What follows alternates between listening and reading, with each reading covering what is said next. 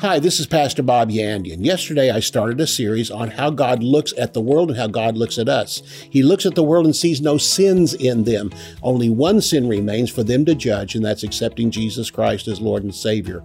Once we receive Jesus, now we are part of His family. But how do we look at the world? We need to understand God is not imputing their trespasses against them. Just one thing, they need to accept Jesus Christ as Lord and Savior. That makes witnessing real easy, doesn't it? Let's go to the Word of God. For more than 40 years, Bob Yandian has been an expositor of the Bible, making seemingly complicated doctrine easy to understand. Grab your Bible and study the Word of God with Bob Yandian. Hello, thanks for tuning in today. This is Bob Yandian, and this is Student of the Word broadcast. Glad to have you here today. For those of you watching for the first time, I welcome you. I'm sure you'll come back. I'm sure you'll enjoy the Word of God. This is a teaching of the Word of God. I'd like to break it down at all different areas of the Word of God, so I know it's going to bless you today.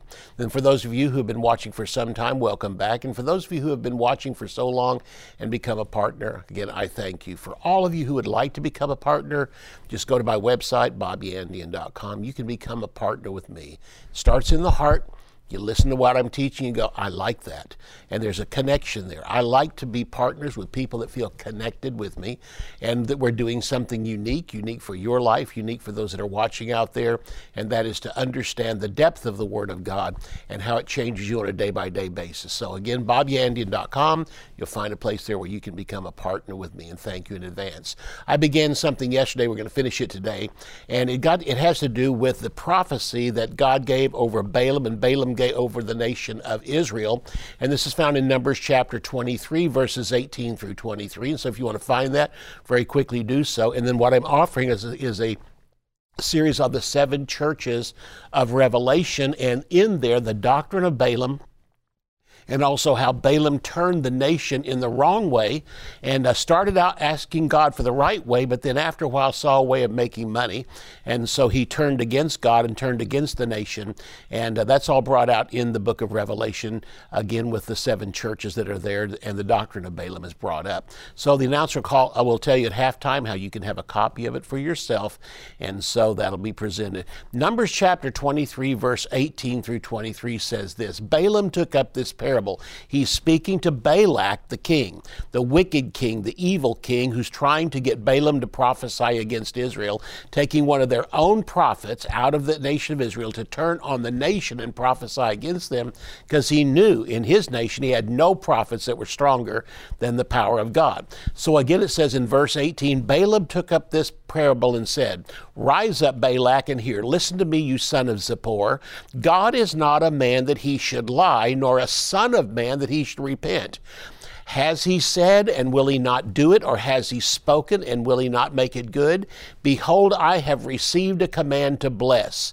He has blessed, and I cannot reverse it. He has not observed iniquity in Jacob, nor has he seen wickedness in Israel. We're going to come back to that statement. The Lord his God is with him, and the shout of a king is among them. God brought them out of Egypt. He has strength like a wild ox, for there is no sorcery against Jacob, nor any divination against Israel.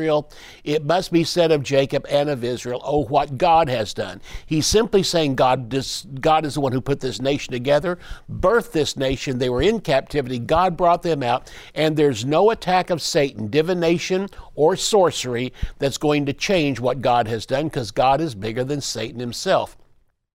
What I want to point out to you is something interesting he said about the nation. He said, he has not observed iniquity in Jacob, nor has he seen wickedness in Israel. The name Jacob and Israel represent the 2 names that Jacob had. First of all, he was born Jacob, then God changed it to Israel. And the point of it was, Jacob was his name before he was saved, and Israel was his name after he was saved. They had salvation the same as we do, trusting in the same Jehovah, the Lord, we do.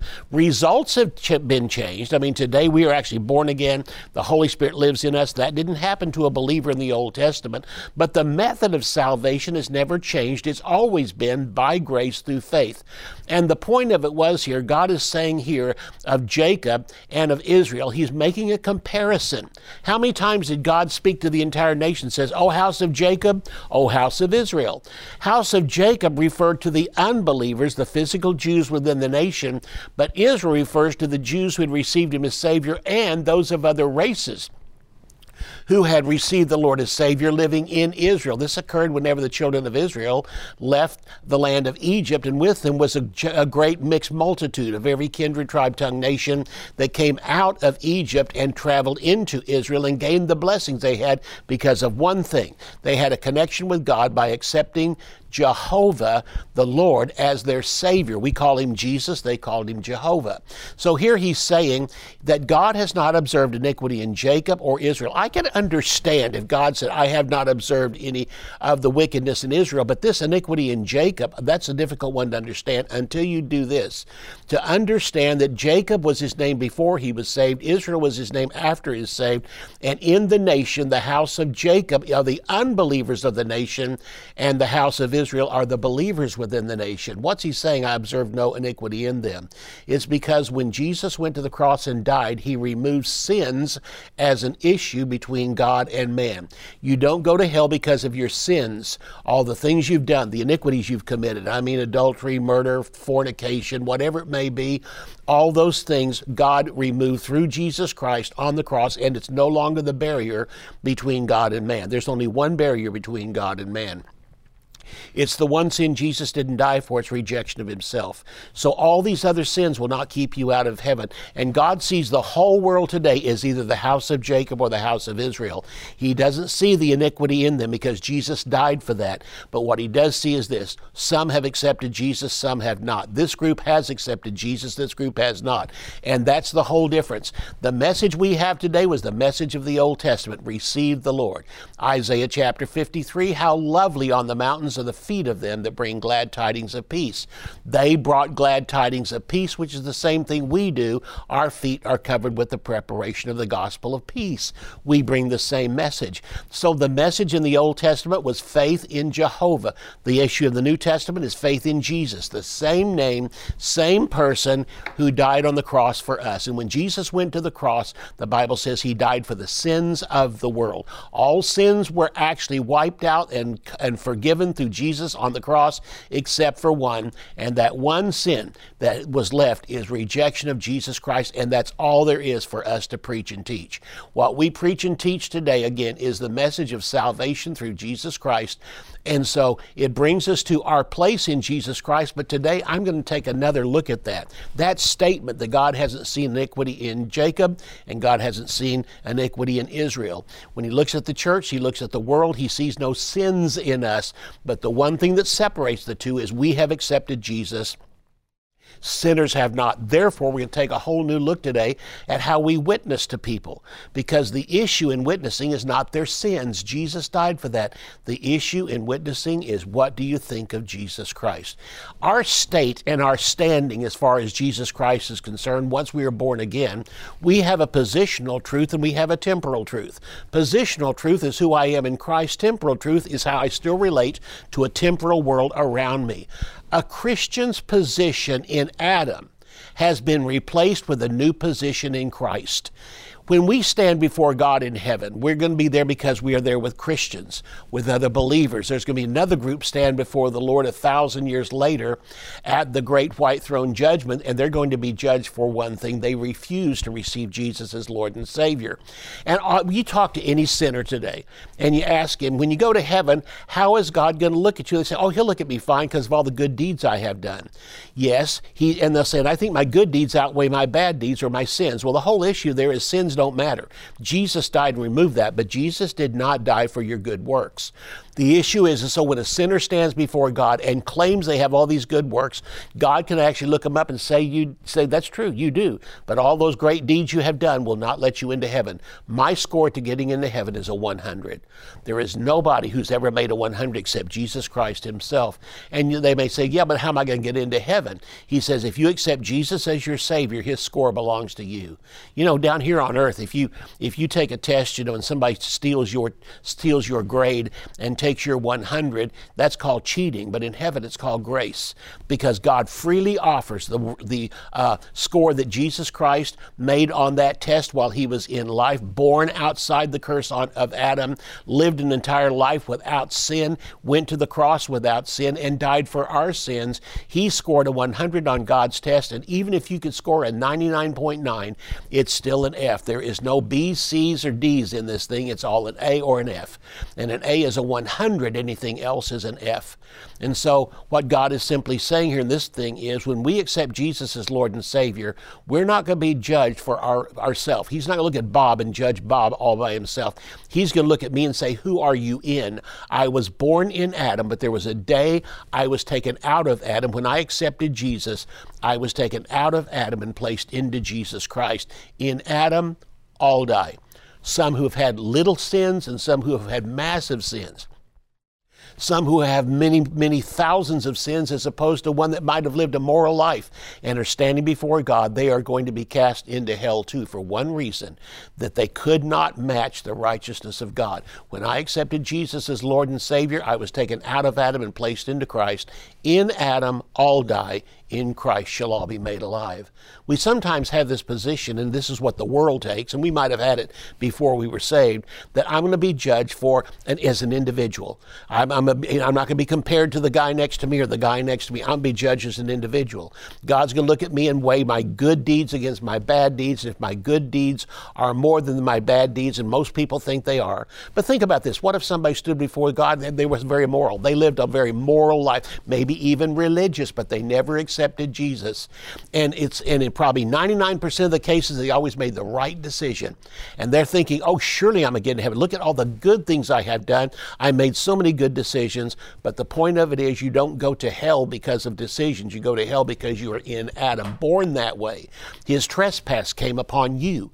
And that trespass that came upon you is because you were born in Adam, and you have to die to Adam and be reborn into the Lord Jesus Christ. In Adam, all die.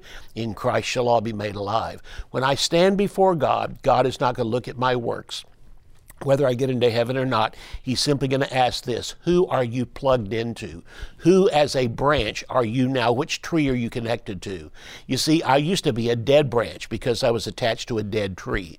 But I was removed when I accepted Jesus Christ as Lord and Savior, and I was plugged into a living tree. I am alive because who I am plugged into. I am plugged into eternal life himself. His name is Jesus Christ. So, a Christian's position in Adam had to be replaced with a new position in Christ. We are no longer sinners, even though as a Christian we can sin once in a while, but God doesn't look at us as sinners. If we are righteous, being in Christ, here's what happens.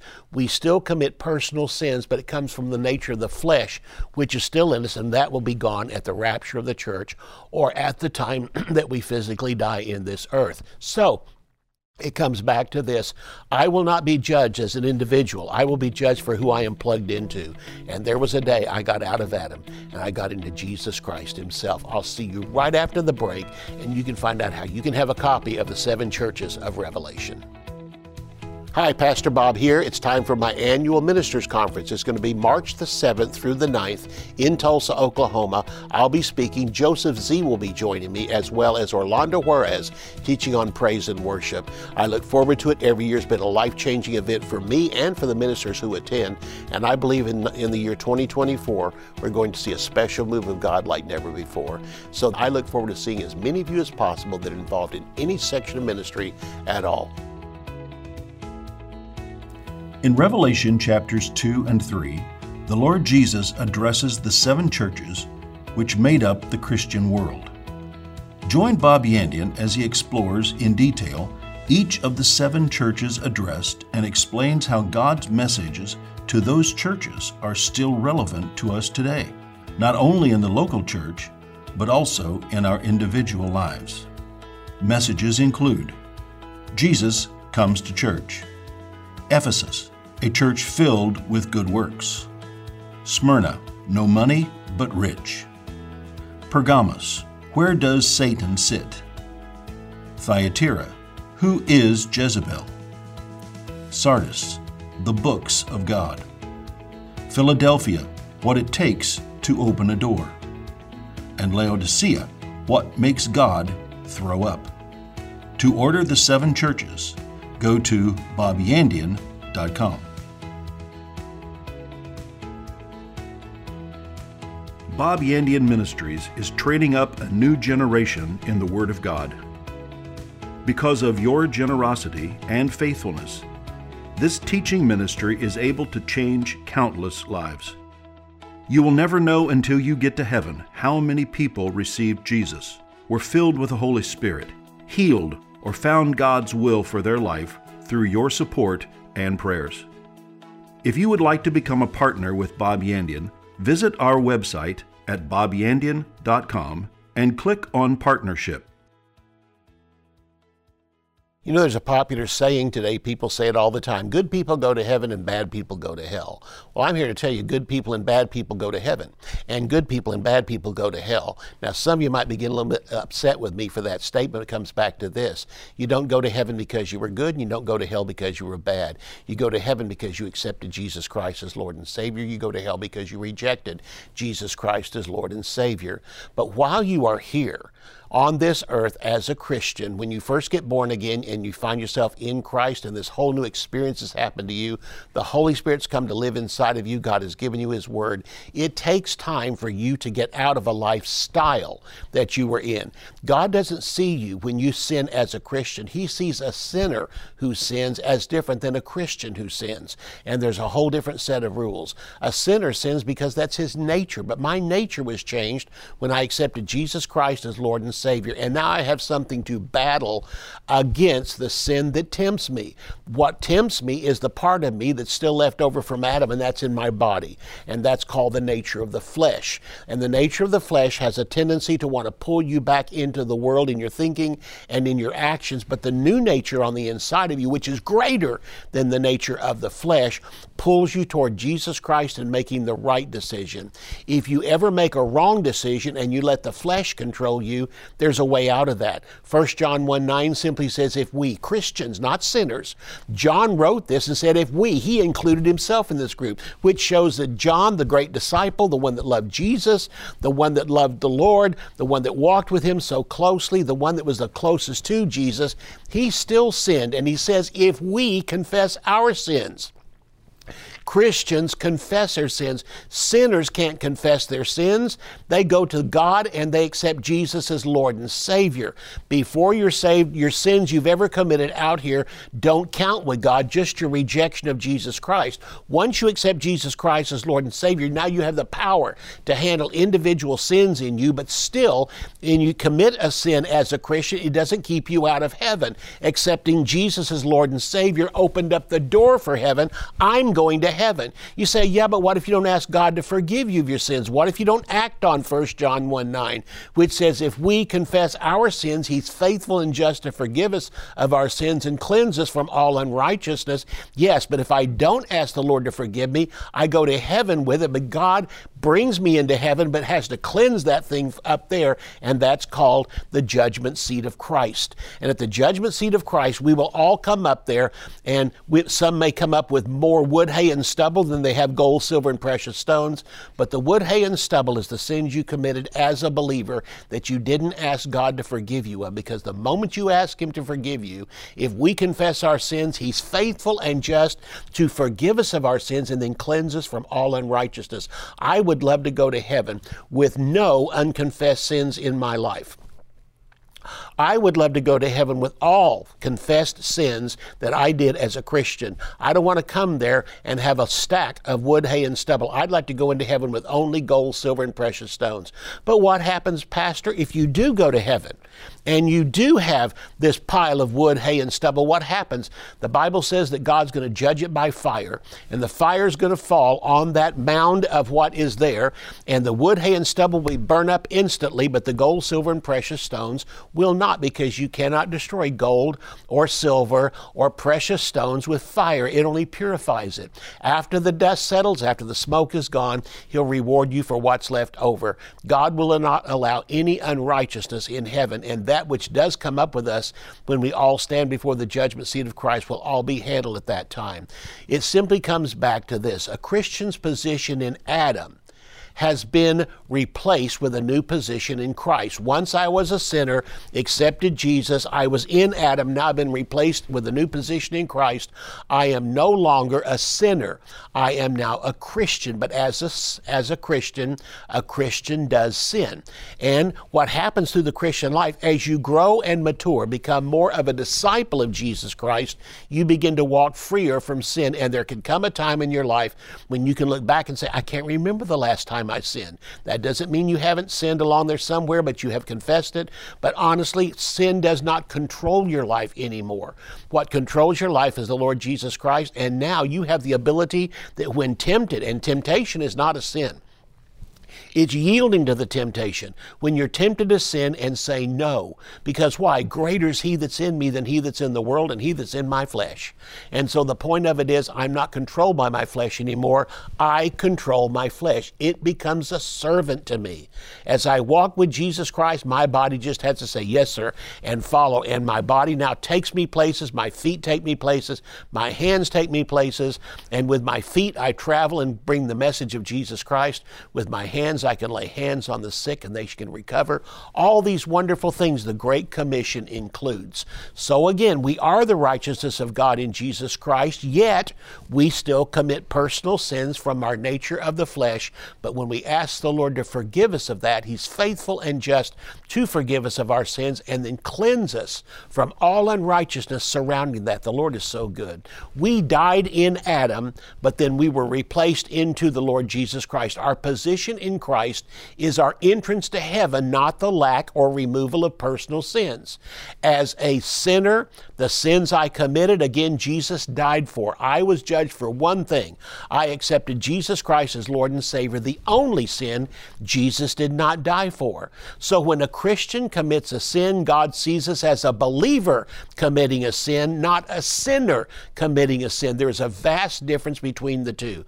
This is all a family matter. When I, as a Christian, a member of the family of God, commit a sin and ask the Lord to forgive me, the sin keeping us from heaven again has been removed. As a Christian, the sin keeping me out of heaven was rejection of Jesus Christ. The sins keeping me from fellowship with God, and that's the sins I commit as a believer, does not separate me from relationship with God. It separates me from fellowship with Him.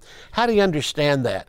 It's simply this. When you have a child and that child disobeys you, he's still your child, but what's broken is that fellowship. What's broken is that communion you have with each other, that the relationship is still there, but there's something in the air hanging, is waiting for one thing, for the child to say, forgive me, I did wrong. The moment that happens, there it is again, it's restored. That's what fellowship with God is. It's broken when the Christian sins, but you do not leave the family. You join the family by faith in Jesus Christ, and you were born into the family, and nothing can remove that birth. The sins keeping us from fellowship with God in our daily walk are an issue to be handled by us in life. Again, 1 John 1:9, written to Christians, not to sinners.